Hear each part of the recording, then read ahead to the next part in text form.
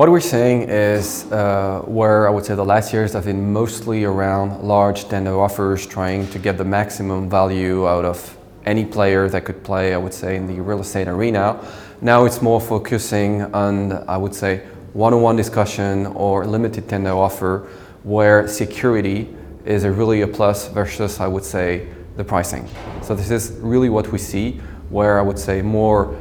smaller brokers or smaller agents are trying to do deals where security is the top, I would say, priority for the deal's sake.